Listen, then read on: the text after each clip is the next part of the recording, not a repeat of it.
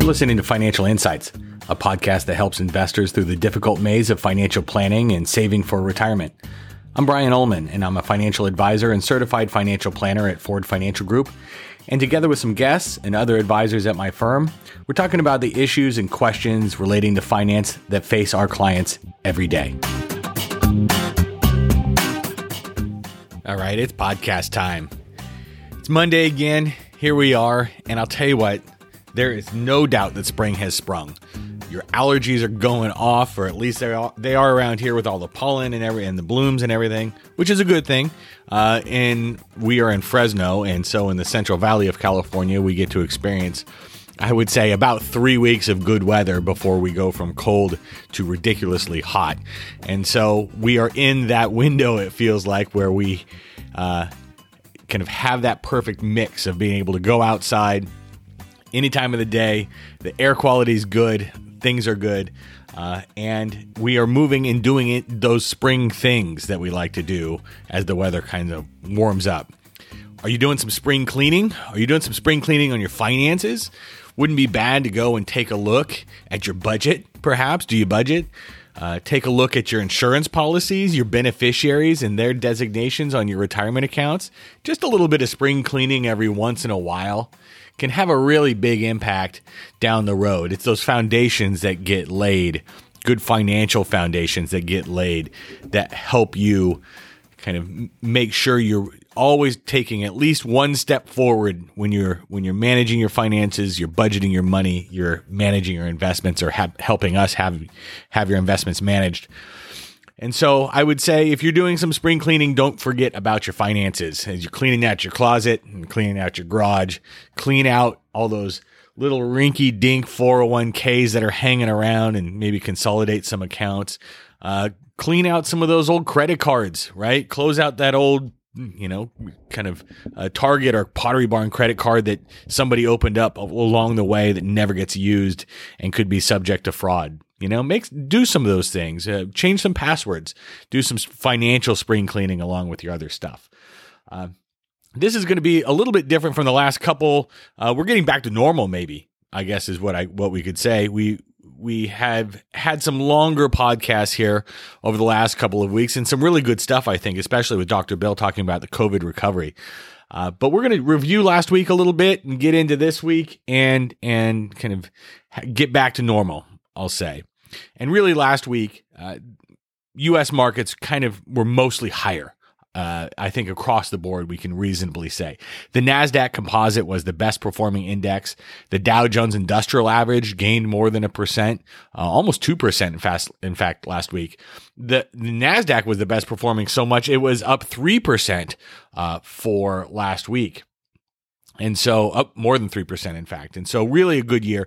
The small cap index, though, the Russell 2000, which is actually the best performing index of the entire year, pulled back some, almost 0.5%. And really, we think it's likely due to some profit taking. As it's flown higher than the others, some people are taking some of their chips off the table. The Russell 2000 is actually up over 100% from its March 18th, 2000 bear market low. And then developed international stocks gained over 1%, while emerging market equities lost a little bit of ground. And for the second week in a row, the communication services, information technology, consumer discretionary sectors were all the S&P 500 index's best performing sectors. And the energy sector, which began its ascendancy during the fourth quarter of last year, is actually the worst performing sector last week and over the last month. And generally, the sectors generally track the price of West Texas Intermediate Crude Oil, or WTI crude, over that time period. But nevertheless, the energy remains the best performing sector year to date. And you can kind of get the feel here that the things that have done well are pulling back. There's a lot of 2-step forward, 1-step back going on here with markets as we kind of enter the show me phase. We're done with the first quarter. We're on to the second quarter of the year.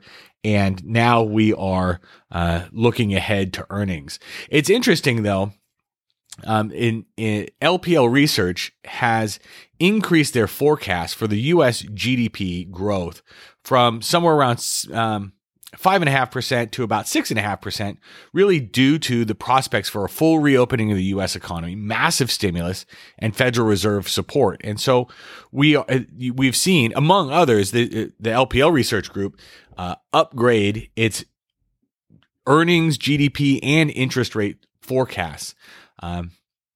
And one of the reasons is because there are these expectations that things are really, really starting to grow post-COVID. And we're going to see that. I mentioned the show me phase. We're really going to see that here as earnings season kicks off this week. 23 of the S&P 500 index companies report first quarter results this week. And corporate America is poised for big earnings gains given a really strong economic growth over the last 3 months. And recent positive trends in company guidance and analyst estimates may signal upside to expectations, meaning we're going to beat those expectations, or these companies will rather. And easier comparisons against the first quarter of 2021 puts a 30% year-over-year increase in S&P 500 earnings per share, potentially within reach. So you can see that we are in the show me phase. We got a jobs report that, as I mentioned in the last podcast, trounced the expectations. We have earnings that look like they're going to are expected to beat expectations. Can you expect to beat expectations? Either way, they're expected to beat guidance. And really there's a lot of optimism here as things reopen. And why? We've said this for more than a year now, that last year was a COVID-induced recession, and we're going to have a COVID or public health-induced recovery. And last week, the United States reported 48,000 new COVID cases, which are up week over week, although Easter-related disruptions skew the week-over-week data. And so we've had this huge bounce back, but we're getting, according to the New York Times, we are getting another surge, and it's in very particular places. So over the past week, cases have risen roughly 9%, where the highest rates of growth continue to be seen in Midwestern states such as Michigan, Minnesota, and Illinois. And the CDC reports that just over 35% of the U.S. population has received at least one dose of the vaccine, and they're administering roughly 3 million shots per day. And even in California, the Times reported that about a little bit more than a third of Californians have received at least one dose.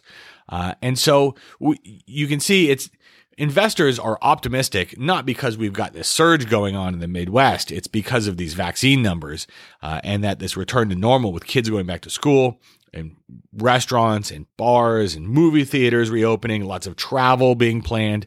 It looks like we have a very big economic surge in store. Where we are still in the show me phase, really, isn't so much that we have an economic surge in store. It's how much of that surge is priced in, right? Investors are investing for the future. So have we priced in this surge already? Is that what's in stock prices?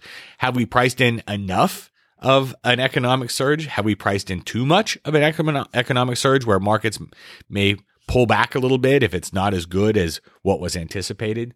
So those are some things that investors are wrestling with as we look forward. But stocks kicked off the year in a strong fashion, and history shows that this gives reason to be optimistic for the rest of the year. Some might call this this past quarter a Goldilocks quarter. So after a solid but turbulent year in 2020, the S&P 500 index has continued to set new all-time highs in 2021 and actually returned 5.8% in the first quarter. And this momentum helps keep the ball rolling. Momentum matters when we're talking about investing because it compounds and builds on itself. And according to one of the LPL charts of the day last week, and I'll post this in the show notes, and we actually referred to it in our live show, Casual Friday, that was on Facebook and YouTube Live last week. We have a chart of the day that shows that when returns are between 5 and 10% in a quarter, that's been the Goldilocks level, where there has been an average return of 12.4% through the remainder of the year. And returns through the rest of the year have been historically the worst when the S&P 500 is negative in the first quarter, where it's averaged just 3.1%. But there's also too much of a good thing, where if there's too much momentum in the first quarter, the S&P 500 has returned if there's been too much, if there's the return for the first quarter has been more than 10%, the returns through the rest of the year have averaged only 6.5%.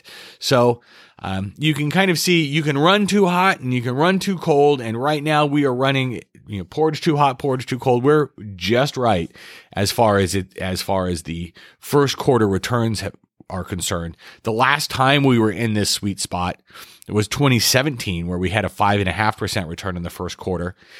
We were up a little bit better than 1% in the next 3 months, 2.6% in the next 6 months, and actually finished the year up 13.2%. In fact, the last year in decades where we were in the sweet spot and didn't generate a positive return for the balance of the year was in 2011, as we were having that uneven recovery from the Great Recession. Markets were down for the year. So kind of some interesting historical perspective here as we kind of try and put the pieces together. I would say really at this point, where the bottom line here is that we have a huge economic recovery happening right now. And the question remains open is how that translates into markets. Economics and markets, not the same thing. We have an economic recovery. Now we're waiting to see, with this earnings season kicking off this week, how much, if investors have done an appropriate job of pricing in this economic surge that we are experiencing or about to experience, or if they've done a little bit too much or too little as we look forward. So we'll have to wait and see. We'll cover this again next week. I mentioned this a little bit earlier, but I would urge you to tune in on Friday at 1 o'clock Pacific when the markets close for the week. Ford Financial Group holds a Casual Friday live stream on YouTube and Facebook and online generally, where you can catch us. We'll go over 3 charts from the week and kind of talk about the last week in investing. And so I would urge you to tune in. If you have questions about that or want to submit questions for that, or even for this podcast, you can email us at info@fordfg.com. My name is Brian Ullman. I'm an advisor at Ford Financial Group. Thanks for listening. Talk to you next week.